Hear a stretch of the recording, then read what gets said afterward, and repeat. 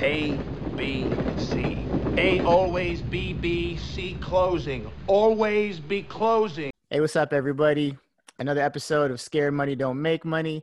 As always, it's your boy Cam. Before we get started, please don't forget to subscribe, like our Facebook page, all our social media, Twitter, Instagram, LinkedIn. You know, we're not on Snapchat yet because once again, Roy don't know how to dance, and I'm getting old for this. So, you know,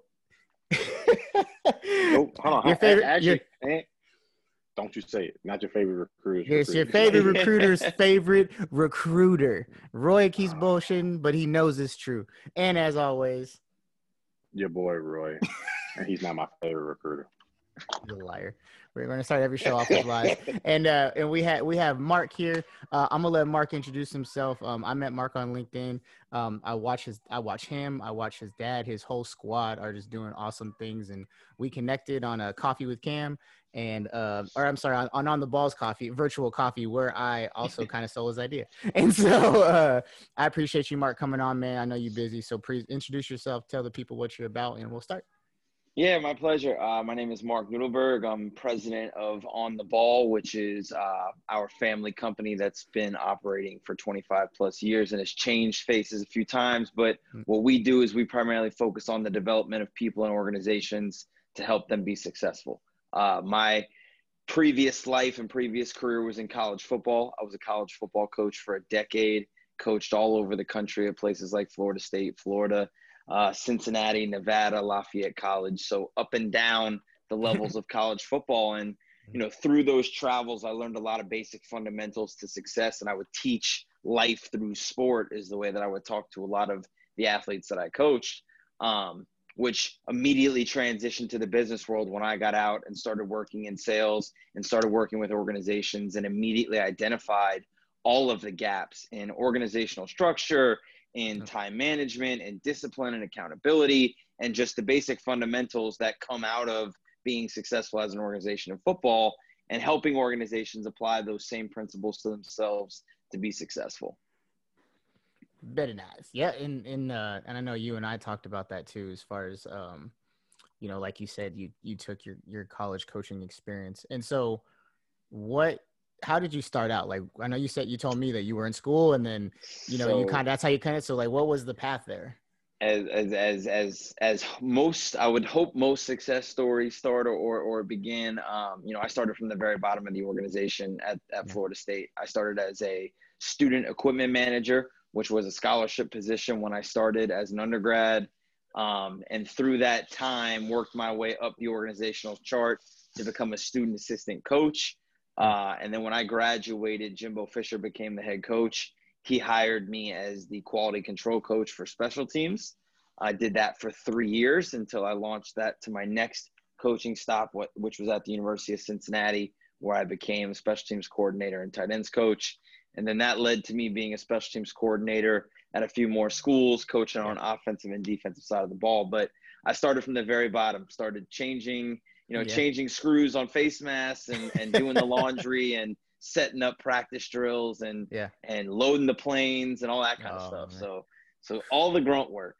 Hey, I'm good with that. That's all I did for 9 years. My first 9 years in the Air Force was like, look, you know, I was in logistics, but in the Air Force, a lot, like, everything was a part of my job except for fixing the plane, but like loading the plane, bringing the food out to the plane, putting the passengers on the plane, you know, all that stuff. So I feel you, man. Yeah, I've been out there, you know, and so like when you travel with the team, you travel in the warm up. You know, you got to be dressed in the same uniform as the rest of the team. So I got my travel pants on and my travel jacket, and I'm looking like I'm part of the squad. And then we get to the plane, and it's like, all right, hustle. And I'm out there with the crew. I'm out there with the crew grabbing bags off the trucks and throwing them onto the machine, getting it into the plane. Like, and then, all right, now let me walk myself back upstairs and get back on the plane. Like, so, like, you know. But weren't you? So everybody on the plane chilling, and you getting all sweaty. Yeah. Like, oh, 1,000%.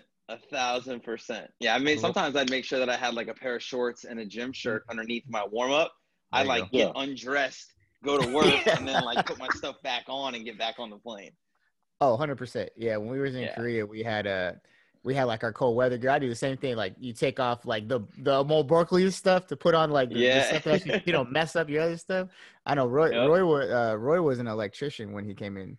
So, he knows all about the grunt So work. the grunt work, that's why when you said like started from the bottom, but to me, I think you have a greater appreciation when you do things at the lower level and you work your way up. Like, so as you climb up, you have a higher appreciation. Like, I've been there. There's no I'm out doubt. here. Like Bill Belichick has hired 2 of his sons on his staff for the Patriots, right? And those guys are really well respected by the players. And when you come into it like that, you could easily be looked at as like nepotism and like, oh, you've been given this job. But really what's made them successful is the fact that they've lived inside that organization from the time that they were 6, 7 years old. They don't know anything other than the Patriot way. So as they've seen the organization change, they've changed with it, and they've grown up around those unbelievable athletes, those unbelievable coaches, and they don't know anything different other than that experience. Yep. So it's easy for them to take all of that learned experience from being kids to immediately adopting that, and at a younger age being able to apply a lot of those things to teach guys that might be 15 years in their career, but the first time with the Patriots, and able to teach them things that they haven't heard because they haven't been in that system before. So for me, when I got hired as a coach at Florida State, I knew the program inside and out. I knew every corner of the building. I knew every shortcut. I knew everything about it because I had been a part of that entire process for 5 years until I got hired. So coming up through it, when it was time for me to be a special teams coordinator, like the level of detail that I would put on a practice script to help the equipment manager set up the drill so that I didn't have to coach them on anything. I didn't have to get mad that things weren't done the way that I wanted to, because I had done that job before. So I knew the tools that could help them stay ahead of it to help me be successful. Yeah. No, for sure. And there's definitely something to be said when it comes to that. I was talking to somebody yesterday on the phone, and, we're obviously talking about dynamics and team cohesion and things like that, and as you've seen on LinkedIn, everyone, a lot of people out of work right now. And there's like, God, like, and I'm glad that there are a lot of recruiters out there that are teaching, based off like the referral stuff. Like, hey, I know this person. I know their work ethic. I know what they bring to the table. And that's why I've been trying to push on a lot of our, like I was telling you, a lot of the people who are currently in the military is like, yo, those things matter, bro. Like, I know, I'm an only child to a single mother. And so we were having a conversation about like, I had chore cards. Well, in my, as a child, that's cool and all, like you have chore cards, but I feel like it taught an unnecessary amount sometimes of the action reaction thing, like, oh, if you do this, you get that. So as I've become an adult, Roy especially has helped me deal with the whole, like, just because you do a good job doesn't mean you get what you want, Yeah. And it's hard to hear. It's an only child. It's hard. It hurts. I got 5 A's and I don't get $20 for each A. That's right. I mean, first of all, I got like 2 A's throughout my whole life. Yeah, I think the conversation of privilege is a hot topic, obviously. Correct. And privilege can be looked at in 2 ways, right? Privilege can be looked at as a negative, like, oh, you've been given these opportunities, so therefore you don't understand what it's like to struggle.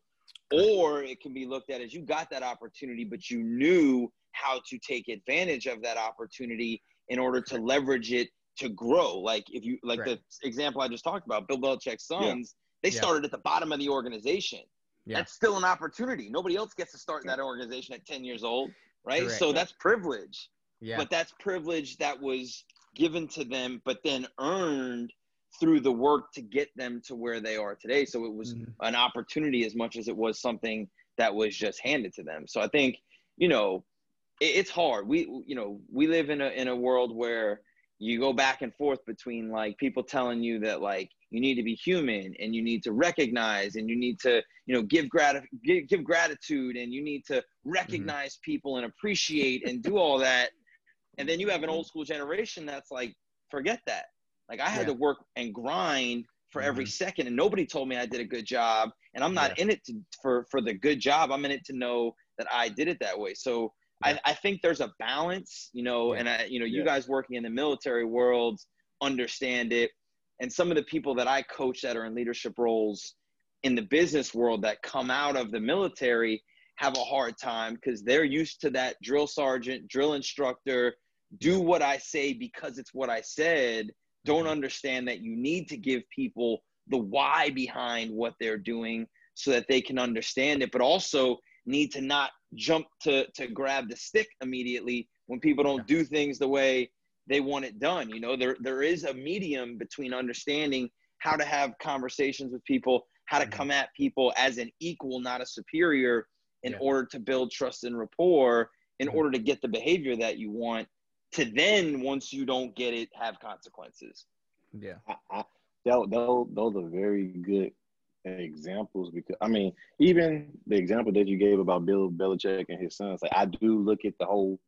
Me and Cam talk about it all the time because I get mad. Like if my son does something, and I'll be like, "Oh, like you don't know what it feels like to like have to watch a commercial." He be hot. Yeah, like, I get mad. Like you don't know what it's like to have to watch a commercial between your favorite show, and you got to run to the bathroom and then come back. Like so. I mean, I was talking about this the other day. Like, do you remember when you had to like make a mixtape off the radio? Yeah. So like you had to listen to the radio for your song to come on and hit record and then stop the record and forget about it if like the DJ decided to come on in the middle of your song and ruin it, and then you had to rewind it back and try to catch it again. Like those struggles, were real. It messes up your world. I've been making my kids watch. My parents have the YouTube TV. I've been making them watch it so that they gotta watch commercials. And my oldest, who's actually more tempered, you know, she has a better temperament than my other kids. She'd be like, "When are they gonna stop, Dad?" Yeah. I'm like, "Oh, bro, you only 45 seconds in, man. Give it another minute 15." that immediate gratification, that instant gratification, that I want it now culture will only continue to, and I find myself doing that. Like, you know, like I'll be at a stoplight and want to check an email, and like all of a sudden my email's not loading. I'm like, what the hell?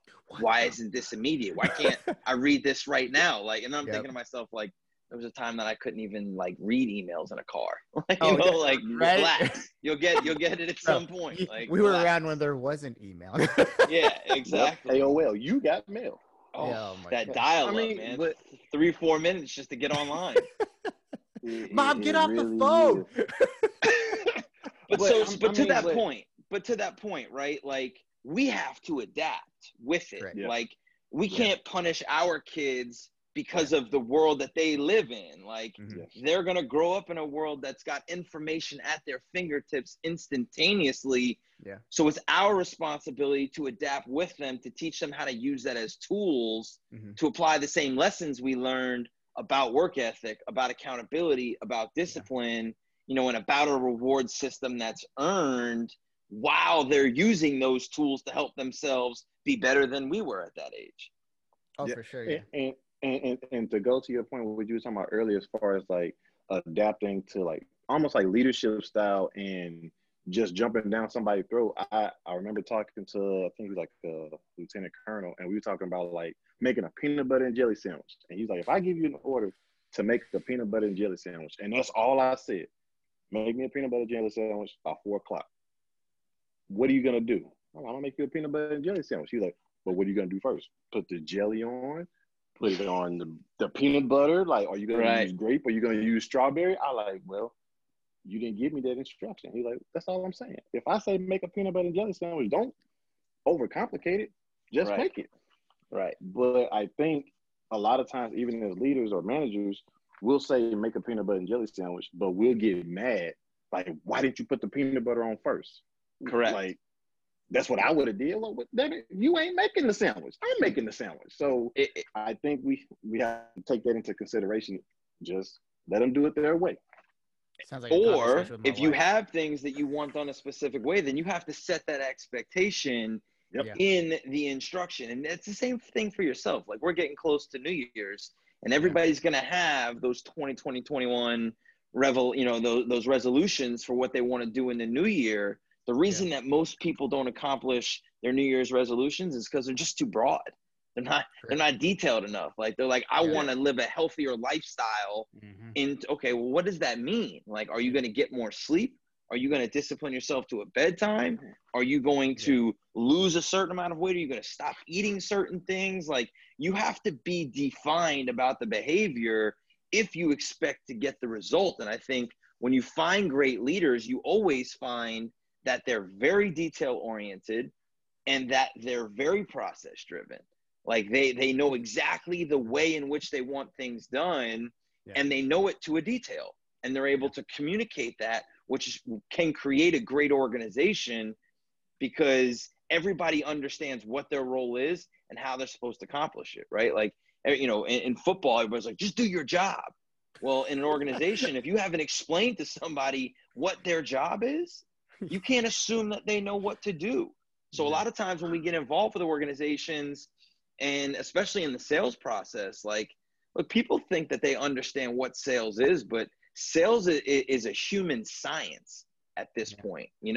It's so much different than what it used to be. And you guys know, in recruiting, like, you're not pushing somebody to join anything anymore. You're not pushing anybody to make any decision anymore. All you're doing is giving them all the tools that they need in order to make their own decision. But in order to figure out what tools they need, you got to learn about them.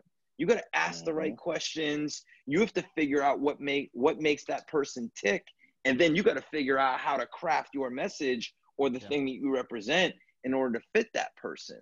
But what organization is teaching that to the salespeople that they onboard that are 23, 24 years old, that are straight out of school and have absolutely no idea? They're just told, no, here's the product, here's the price, and this is the thing that we represent. This is how it fits people. Now go sell it to everybody that you know. It doesn't make sense. And that's why the sales game is dying a slow death, because the skill that it takes in order to be successful in sales is not being taught to anybody. Correct. And I talk, it's funny. I had, like, you've brought up so many points of the people that I've talked to this past week. Is it the same thing? Is, like you said, it's a dying art. I think I was talking to somebody yesterday that said the same thing. He's like, I don't even teach people how to recruit. 90% of the time I'm teaching them how to communicate effectively, because that's just, it's starting to become a lost art. And luckily there are people who are starting to pick up the torch here, like around our demographic, who are trying to keep it moving. But like you said, a lot of it is very instant gratification. And this is what I got. Take it or leave it, move on to the next one, blast 15,000 people. And hopefully you get, 50 people who call you back and buy your product. Right. And it becomes a numbers game. They're just willing to churn and burn. And it's like, well, if we need your numbers to be here, then we need you to do X amount of phone calls. And they're not looking at the efficiency of what they're doing. You know what I mean? They're just saying, make the 300 calls so that you can find the 5 people.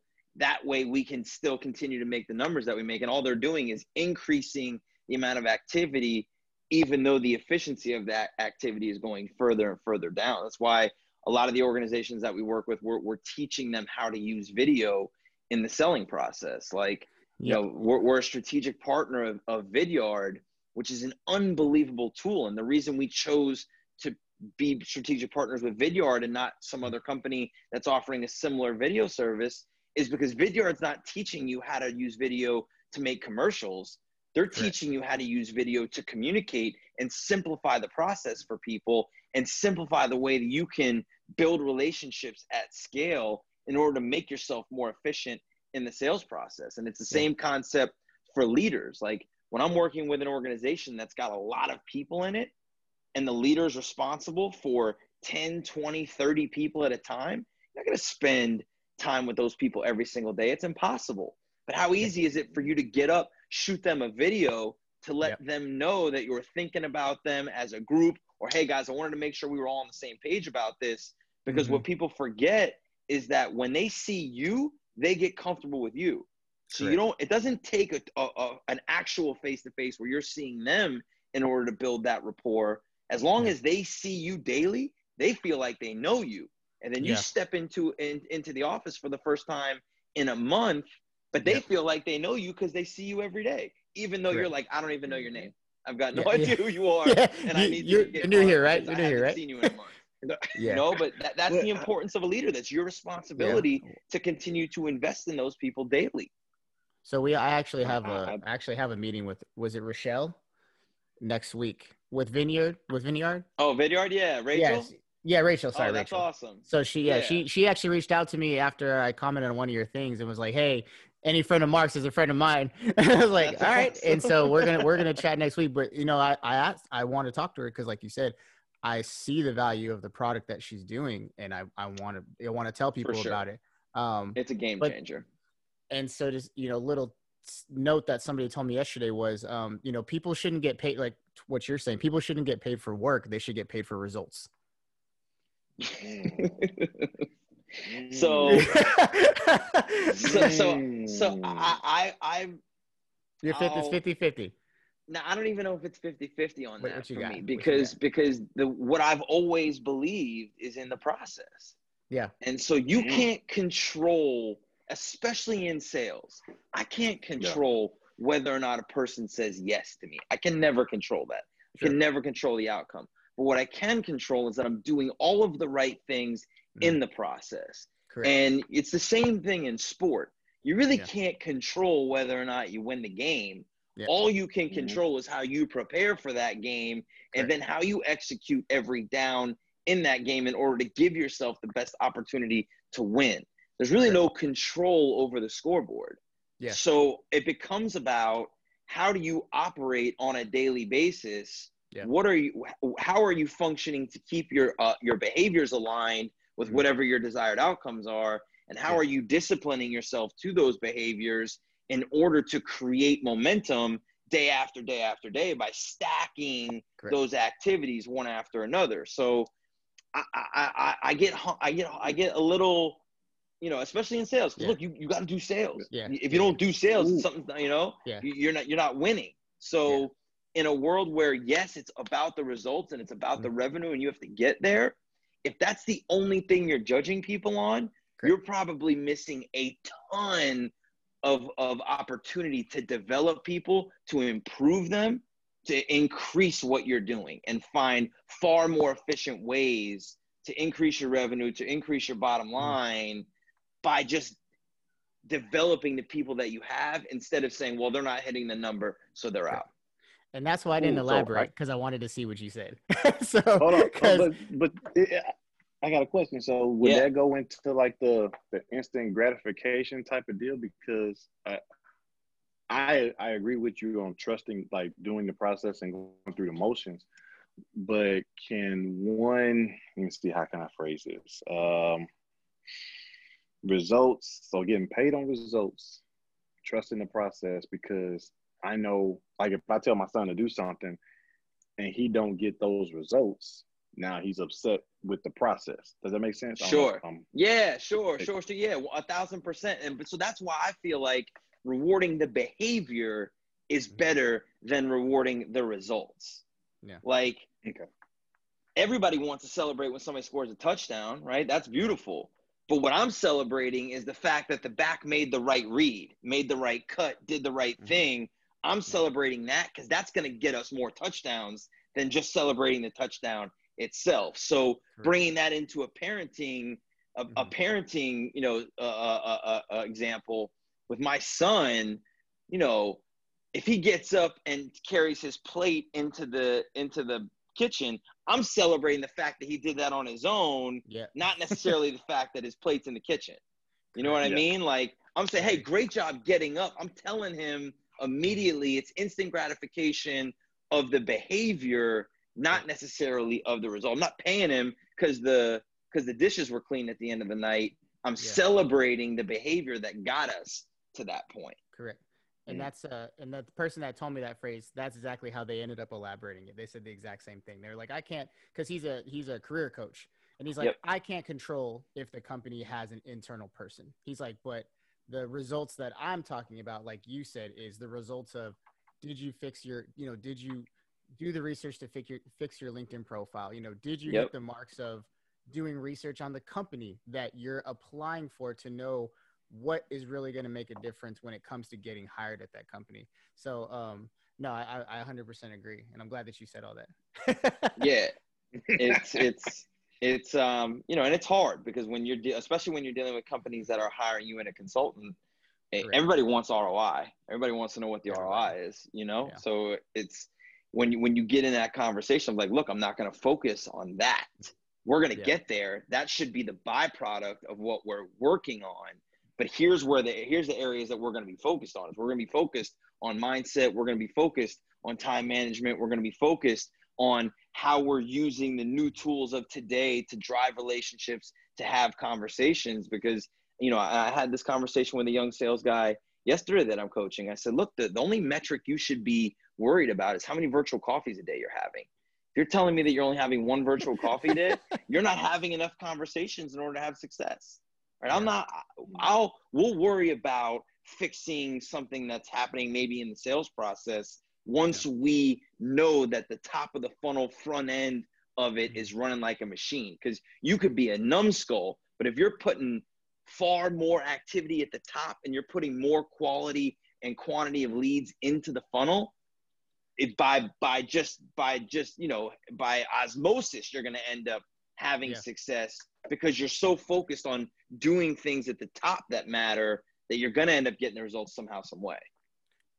Correct. And me and Roy have always been a big proponent of that, especially because, like you said, sales is a numbers game. Recruiting can be a numbers game. And, I was glad, I think I told you, he helped train me. So like when we started doing the process, we very much agreed in, talk to people and things will follow, so whether you're qualified or not, don't get me wrong, I can't meet with everybody and their mom, but if you're 5-10 pounds overweight, man, come on in. Let's chat, bro. 5-10 pounds, that's nothing, and I can do half the process. I just can't do this second half. And then I used to tell a lot of other recruiters, I'm like, look, man, like, it's a values game. If you just tell someone to get lost until they get 10 pounds, they get to 10 pounds, you've now lost value, because honestly, you just kind of seem like a douche. But, if you have them come in and you sit down with them, let them take the test, they score high on the test. Guess what? Now they're like, ooh, I scored high on the test. I want to take actionable, steps to lose my weight so I could be in the Air Force now and use this 90 something score rather than not, or even 50, whatever, qualified. Yeah. I love that. It's the same conversation that we have with salespeople, is that, you can't walk into the conversation thinking, is this person a qualified lead or not? Because everybody in the world essentially has two options that can help you. They can buy from you, or they know somebody that can buy from you. So if you walk into the conversation with just the idea that all you want to do is figure out whether or not you guys like each other, right? Because, we ask this question all the time when we start our trainings is, when's the last time you bought something of significance from somebody that you didn't like? Probably never, right? Because as soon as you don't like somebody, you don't want to deal with them. And it doesn't matter what that product is, you're going to find somewhere else to get it or somebody else to get it from, because that's the world that we live in. Everything is commoditized. So in the world of sales, the number one name of the game is to make friends with everybody. So when our parents told us that it's not a popularity contest, I would call bullshit. I think it is a popularity contest. You want to be great in sales? Have more friends, right? But I don't say that in a way that I would tell you, you got to be friends with everybody. You just got to have enough conversations to sift through the people that you don't work with, to find enough of the ones that you do in order to build a successful business and career for yourself. Correct. That's funny. That is funny. No, and it's true. And it's self-reflection. It's self-reflection too. I know I myself have had to do a lot, because I'm a big, like we talked about, you and I, we have a lot of things in common. I'm a big personality, right? And so when I was younger, it took a lot to calm that down a little bit, to understand the dynamics of people, where it's like, you know what? And Roy always laughs at me because he's watched me grow. And so, whatever. So, but I get it. And that's one of the things we talk about with him is he is very good at toting both sides of the line. Like he's both very likable, but at the same time, he'll say the occasional thing where people are like, "Did he really just say that?" But because he's likable 98% of the time, they're like, "Ah, it's just Roy." Yeah. I mean, but I think so. I've learned to where, like, I know I like to talk. I mean, and that's with anybody. Like, you like to talk, but when it's time to finally speak, because there's a difference. Like, there are times when we talk, but then there are times that we speak. And I think when we're speaking, that's when you have to show that value, like you were saying earlier, like showing that value. So when I try to speak, I try to provide that value. When I'm talking, I'm just talking shit. Well, so that, I don't care if it's sales, if it's coaching, if it's leadership, whatever it is, being likable is one thing, right? That's one quality in the bucket, is being likable and understanding how to relate to people and figure out where they are, to meet them where they are in order to have a conversation that allows you to connect. The next part of it is being an expert. Yeah. If you don't know what the hell you're talking about, you can't ever position it in a way to make sense to everybody that you have a conversation with. Because that's the key, is it's my job to have this thing back here that I know is valuable, but it's only valuable to you if you understand why it's valuable to you. Because it's not going to be the same value to everybody. It's going to hit everybody a different way. And that was the thing about being a special teams coordinator, was nobody aside from the kicker, the punter, and the snapper, nobody else's job is strictly special teams. Everybody else got recruited onto the team to play something else. Special teams is something that I'm asking them to do. So I got to figure out how to reach that one person to make them want to play special teams. And that's different for everybody. For the starter, it's not the same conversation as me coming to that person, hey, I need you on this one phase for this one job, because it's so critical that we have to have our very best players doing this, as opposed to coming at the guy who I'm looking at you going, look, if you don't do the things I'm asking you to do, you ain't going to make the bus.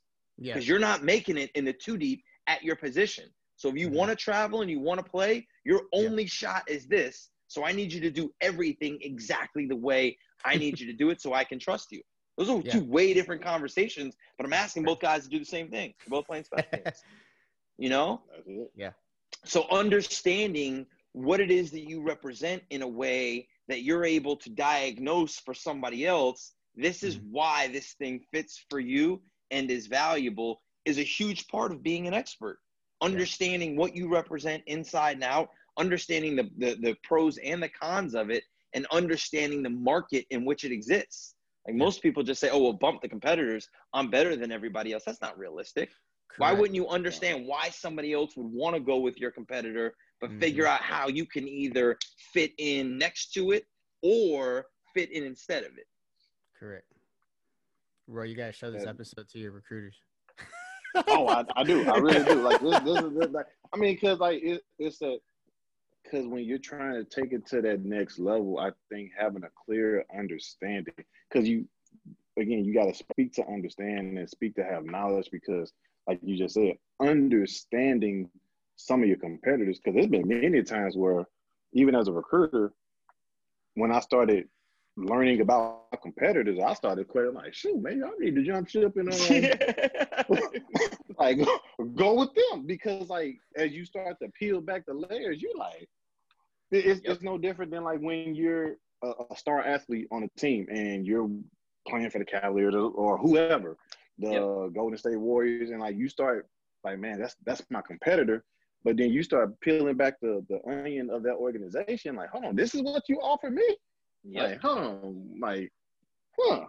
So I think just having that understanding, and honestly, it's a respect factor too, because a lot of times you can't knock somebody for being better sometimes. Like sometimes it's just like, dang, like that shit better than mine. Like, and the reality is that might be a better fit for somebody else. And if you're willing to acknowledge that and have that conversation with them, instead of trying to sell them on something that you know is not a good fit for them, you got an opportunity to come back to that business at some point. Correct. Come back to that person at some point, or at minimum, just build a friendship with that person because they know they can trust you. And who knows whether or not they know somebody that you're a better fit for than what they're choosing to do. So, that to me is, especially in the recruiting space, because I dealt with recruiting when I was a football coach, obviously. So there were athletes that I'm having a conversation with that I knew for sure we were the best fit for them, and I had no problem saying that. There were other athletes that I'd have the conversation with them, and I'd say, look, like, you're better off going to Miami than you are Florida State. You're right. Yeah. You want to play early. These are the things that are important to you, and it's going to be difficult for you to do that here. Now, you want to win championships. You want to be a part of a culture that is all about winning, and you want to push yourself to a competitive level that's different than everywhere else. This is where you want to be. But if you want to go play now, and that's the thing that's important to you, we're not the people for you. And a lot of times what you find in sales is when you take the opportunity away, they want it even more. Oh, 100%. Now they're like, well, wait a minute. Why are you 100%. telling me that it's not for me? They're like, well, why? What do you mean we're not a good fit? I'm a good fit for everybody. No, actually you're not. I don't think you are. I don't think you're a good. And then it's like you got to try to talk them out of, because now they want it. Man, no, that's true. I used to tell Roy I called it my 1-2-3 punch when I was recruiting people, because I would, like you said, I would talk to him, I give the opportunity, but then I take the opportunity, but then I give it back, but I give it back with responsibilities. Oh, you can have it, but you got to do this first. Yeah, sure. I'm glad to see I'm not crazy. I think, look, when you think about like the world of sales and like the image that most people get, it's built on these older movies, these used car salesmen, the Glengarry, Glen Ross, the Boiler Room, like guys hitting the phones and trying to steal things from people. When in today's world, because information is so widely available, you're not pulling one over on anybody. All you're trying to do is communicate to people in a way where you can deliver value to them and you can be a resource for them. That's it. But nobody positions it that way. Everybody just gets told that they got to go make calls and make sales all day long, which is difficult to overcome as a human because it feels wrong to want to do that.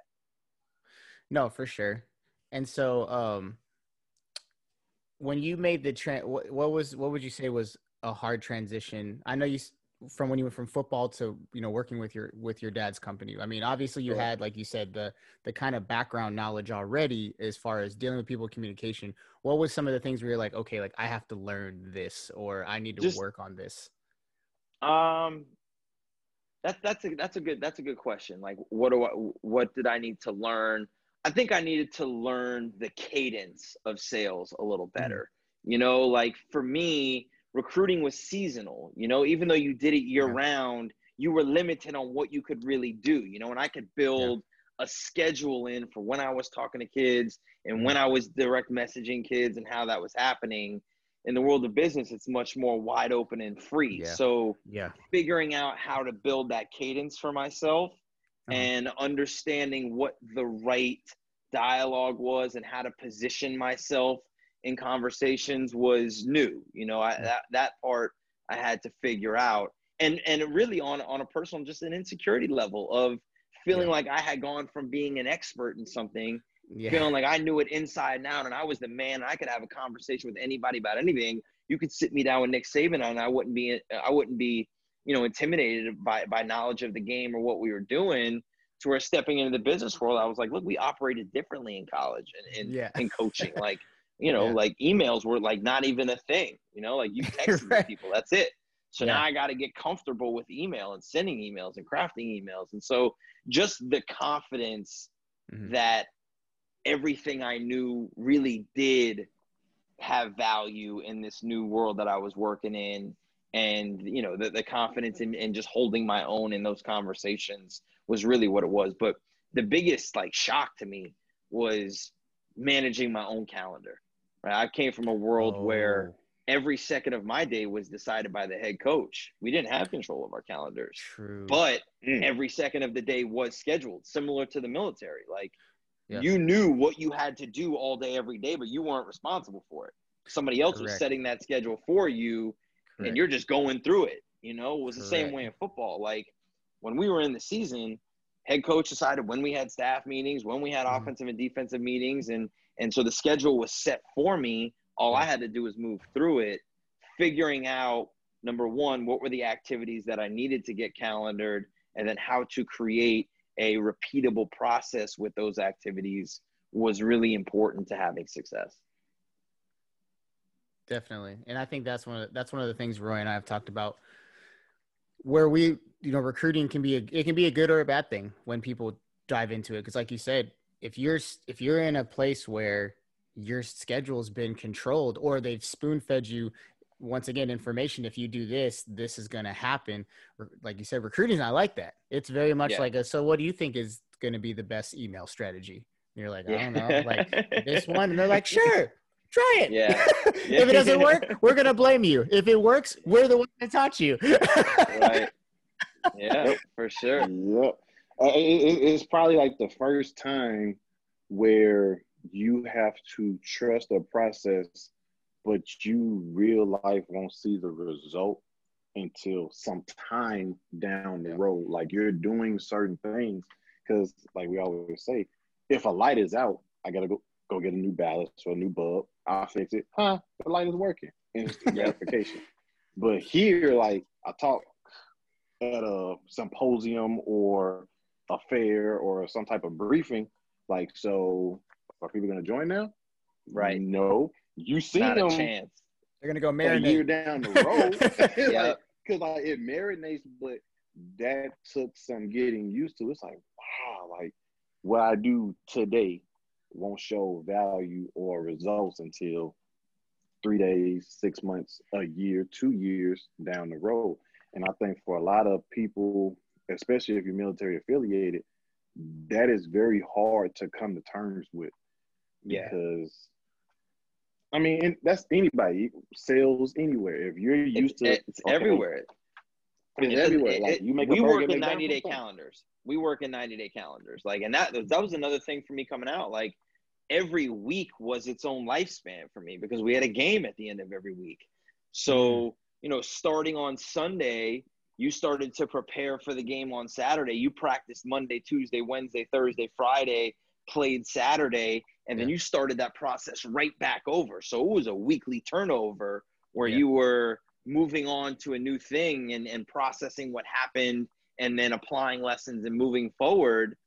That is not the case in the real world. Like you're talking about, if things happen within a month, that happened fast. Like we work in 90-day calendars of saying like, well, who are your targets? How are you, what activities are you focused on for these next 90 days in order to be able to move these people to a, yes, we need to continue to have conversations with them, or no, I can make a decision right now that this is not working. And so, we build in structure and process into everything because that's the real measure of success in sales is, are you able to get back to the daily activities one day after another and not ride the highs and lows? Because sometimes it feels like you can't miss. All of a sudden you've got all these people that want to join and things are happening. It's good. But if you ride that wave and you're thinking that that's going to last, you are going to be very sorry in 2 weeks from now, because you're not going to be focused on doing all the activities that got you to that point. And now you're going to be sitting there going, oh shit, what happened? And now you got to try to get back all that momentum that you lost by getting away from the process. So to me, and it's the same thing as trying to win a championship, I mean, they talk about neutral thinking. Trevor Moad is a mental conditioning coach that we used, and he's worked his way through the whole Nick Saban coaching tree. But you'll hear college coaches all over that have come from Alabama that say it is all about neutral thinking. And essentially all that means is that you're only as good as the game that you play this week, right? Doesn't matter what you did last week. Doesn't matter whether or not you won or lost. It has absolutely no effect on what happens this week. So this week determines how good you are. It's the same thing in sales. Today determines how good you are, right? How good were you at your research? How good were you at sending out videos? How good were you at driving conversations and on your conversations? How good were you at follow-up? If you're unbelievable every day at research, outreach, and follow-up, you'll be successful. But the problem is nobody's focused on that. Everybody's focused on what the quota is at the end of the month. For That's the name of the sure. episode. That's the name of the episode, Cam. Today determines how good you are. Oh, I love it. I'm already here, bro. So, you know, as we approach the end, there's always two main questions that we usually ask.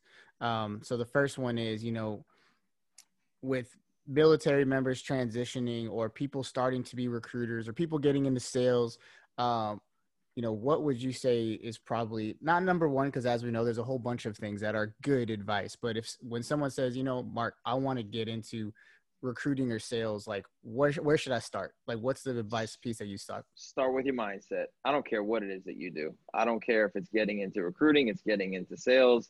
I don't care if you're going to go start, you know, directing planes out on the tarmac. If being successful all starts between the ears. If you are thinking the right things and focused on the right things, you will be able to overcome adversity, because adversity will come. If you don't have the right mindset, if you're not thinking the right things and focused on the right things, you have absolutely no chance at success. No chance. Yeah. So that to me is focus on what's happening between your ears. Get that straight before you go try to put anything into action.